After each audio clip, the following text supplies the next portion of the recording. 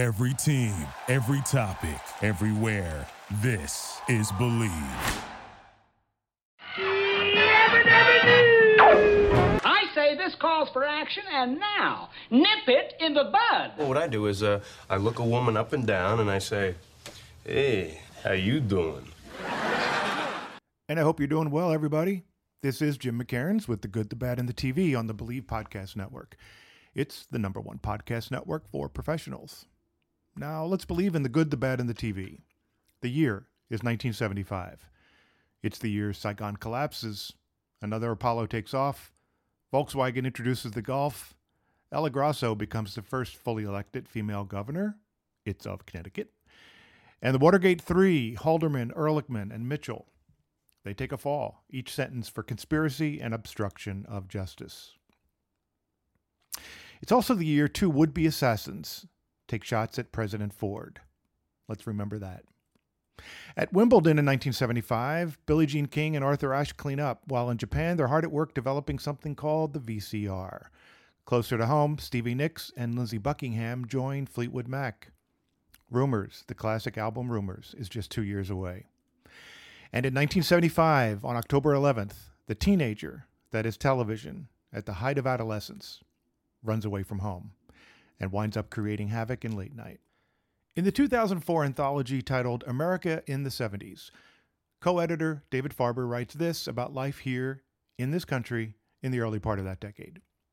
Quote, the combined failures of the Vietnam War and Watergate had led reporters and editors, as well as most Americans, to conclude that an attitude of fierce skepticism, even cynicism, about the honesty, competency, integrity, even humanity of government officials was a mandatory defense against the failures the nation had endured. End quote. Cynicism meets Saturday Night Live. A jaundiced rebuke of everything. Trivia fans know that for its first two seasons, Saturday Night Live is actually titled NBC's Saturday Night, because when it does arrive in the fall of 1975, the title Saturday Night Live is already taken by rival network ABC for its widely publicized but boneheaded TV series called Saturday Night Live with Howard Cosell, a primetime variety show premiering around the same time.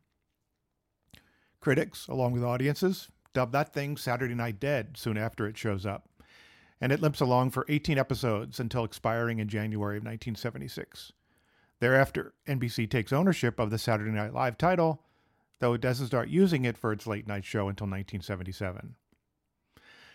At a time when the variety show genre that TV was built on is running on fumes, Saturday Night Live comes along and recharges it, even reinvents it, albeit outside of prime time, in late night, past primetime curfew, you might say, which I guess I just did. It was conceived so that NBC could keep the network audience it already has Monday through Friday nights with Johnny Carson's super popular Tonight Show, reruns of which it had been running at late night on weekends. That didn't sit well with Carson's camp, and eventually enter producer Lorne Michaels, charged with coming up with something else, something new, something young. And that's the key word, young. A different young or young skewing celebrity each week, hosting a live 90-minute showcase of sketches and music, where the young cast of comedic regulars drafted from the subversive improv comedy scenes of New York and Chicago and Toronto, and young progressive musical acts, all in an appeal to young viewers.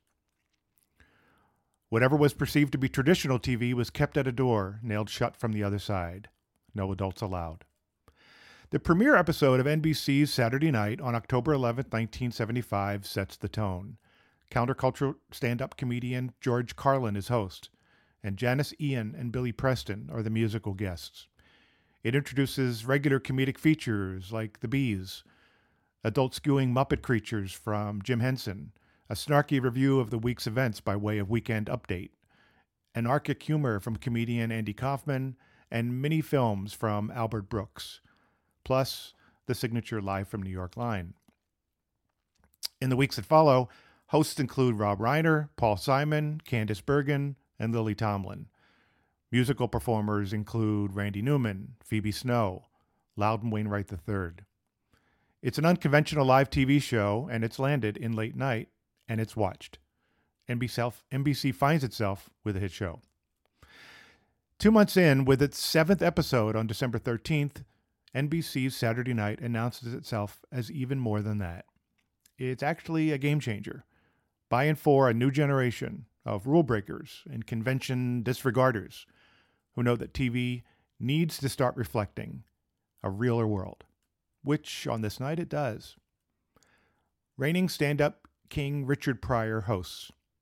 That's tip-off number 1. Tip-off number 2, given Pryor's reputation at the time, NBC's live Saturday Night goes on the air for the first time with a 7-second delay.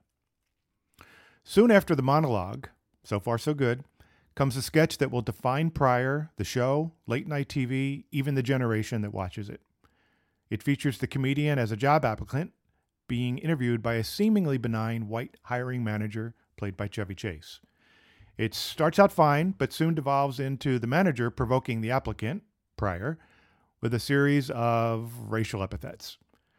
And it ends with a vicious, aggressive use of the ultimate one, that one, the N-one.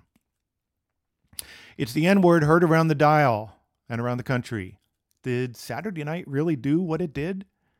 Did it say what it said? Did it really go all in on the country's racial divide by inflaming it in a TV comedy sketch? Wasn't its use of the word spear chucker enough to make its point?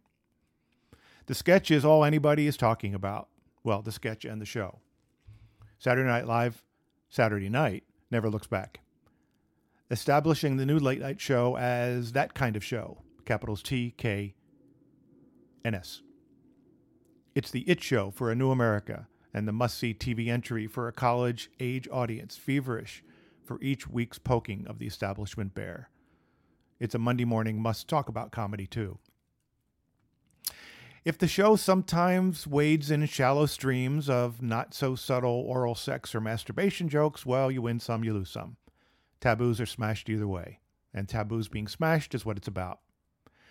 And it becomes well known for its Albert Brooks shorts, and then its commercial parodies, for everything from Second Amendment advocacy and a great parody called America, Show Us Your Guns, to a high-fiber cereal, a commercial for Colon Blow. Even the below-the-belt material, such as the Claudine Longet Invitational Ski Tournament, and you'll want to look that one up, is worth its weight in bold. A year into the new show, Chevy Chase, who had become its most familiar face, if not its focus, leaves for a film career. The result of which that the show, now more of an ensemble, becomes even more popular, even more must-see, especially so when Bill Murray joins the cast in 1977. These first 5 years, the first with Chase and then the rest with Murray, are considered by most viewers and pundits as the show's bests, with purists likely citing the 1977-78 season as the best of the best, the first with the new title, Saturday Night Live. This is the season of Elvis Costello appearing and then getting banned, of Dan Aykroyd starting to call Jane Curtin an ignorant slut on Weekend Update, the season that introduces Rosanna and the Anyone Can Host contest winner, and Samurai Night Fever, of the Cheeseburger sketches and the Czech Brothers, of Steve Martin's King Tut, and of Chevy Chase returning to host, getting into a physical fight backstage with Bill Murray. The award-winning late-night NBC franchise Saturday Night Live, and franchise is what it becomes, launching spin-offs of its characters and sketches and its repertory players into films and stage and separate TV projects for more than the 45 years to come. This thing seems comparable spikes and many dips in quality and popularity over the course of its lifetime. It makes stars as it makes headlines. It takes lumps as it takes shots. It's both the object and subject of countless pieces of social commentary. It stands as a piece of social commentary. And it stands as both a milestone for network TV and a landmark for pop culture, representing different claims for different generations. Certainly, it plays a huge role in the 1970s TV revolution as it paves the way for what comedy is today. You gotta believe. Hey, send us some questions and feedback and suggestions. On Twitter, use @BelievePodcasts or at Believe.com. That's also where you can get some info on advertising on this or any Believe show, especially mine. Do you believe? Here's hoping you do and that you'll subscribe to us, maybe even rate the show. Find us on iTunes and your other favorite directories like Spotify, Google Play, Stitcher Luminary, and TuneIn. This is Jim McCairns. We'll talk again. Thank you for listening to Believe. You can show support to your host by subscribing to the show and giving us a 5-star rating on your preferred platform. Check us out at Believe.com and search for BLEAV on YouTube.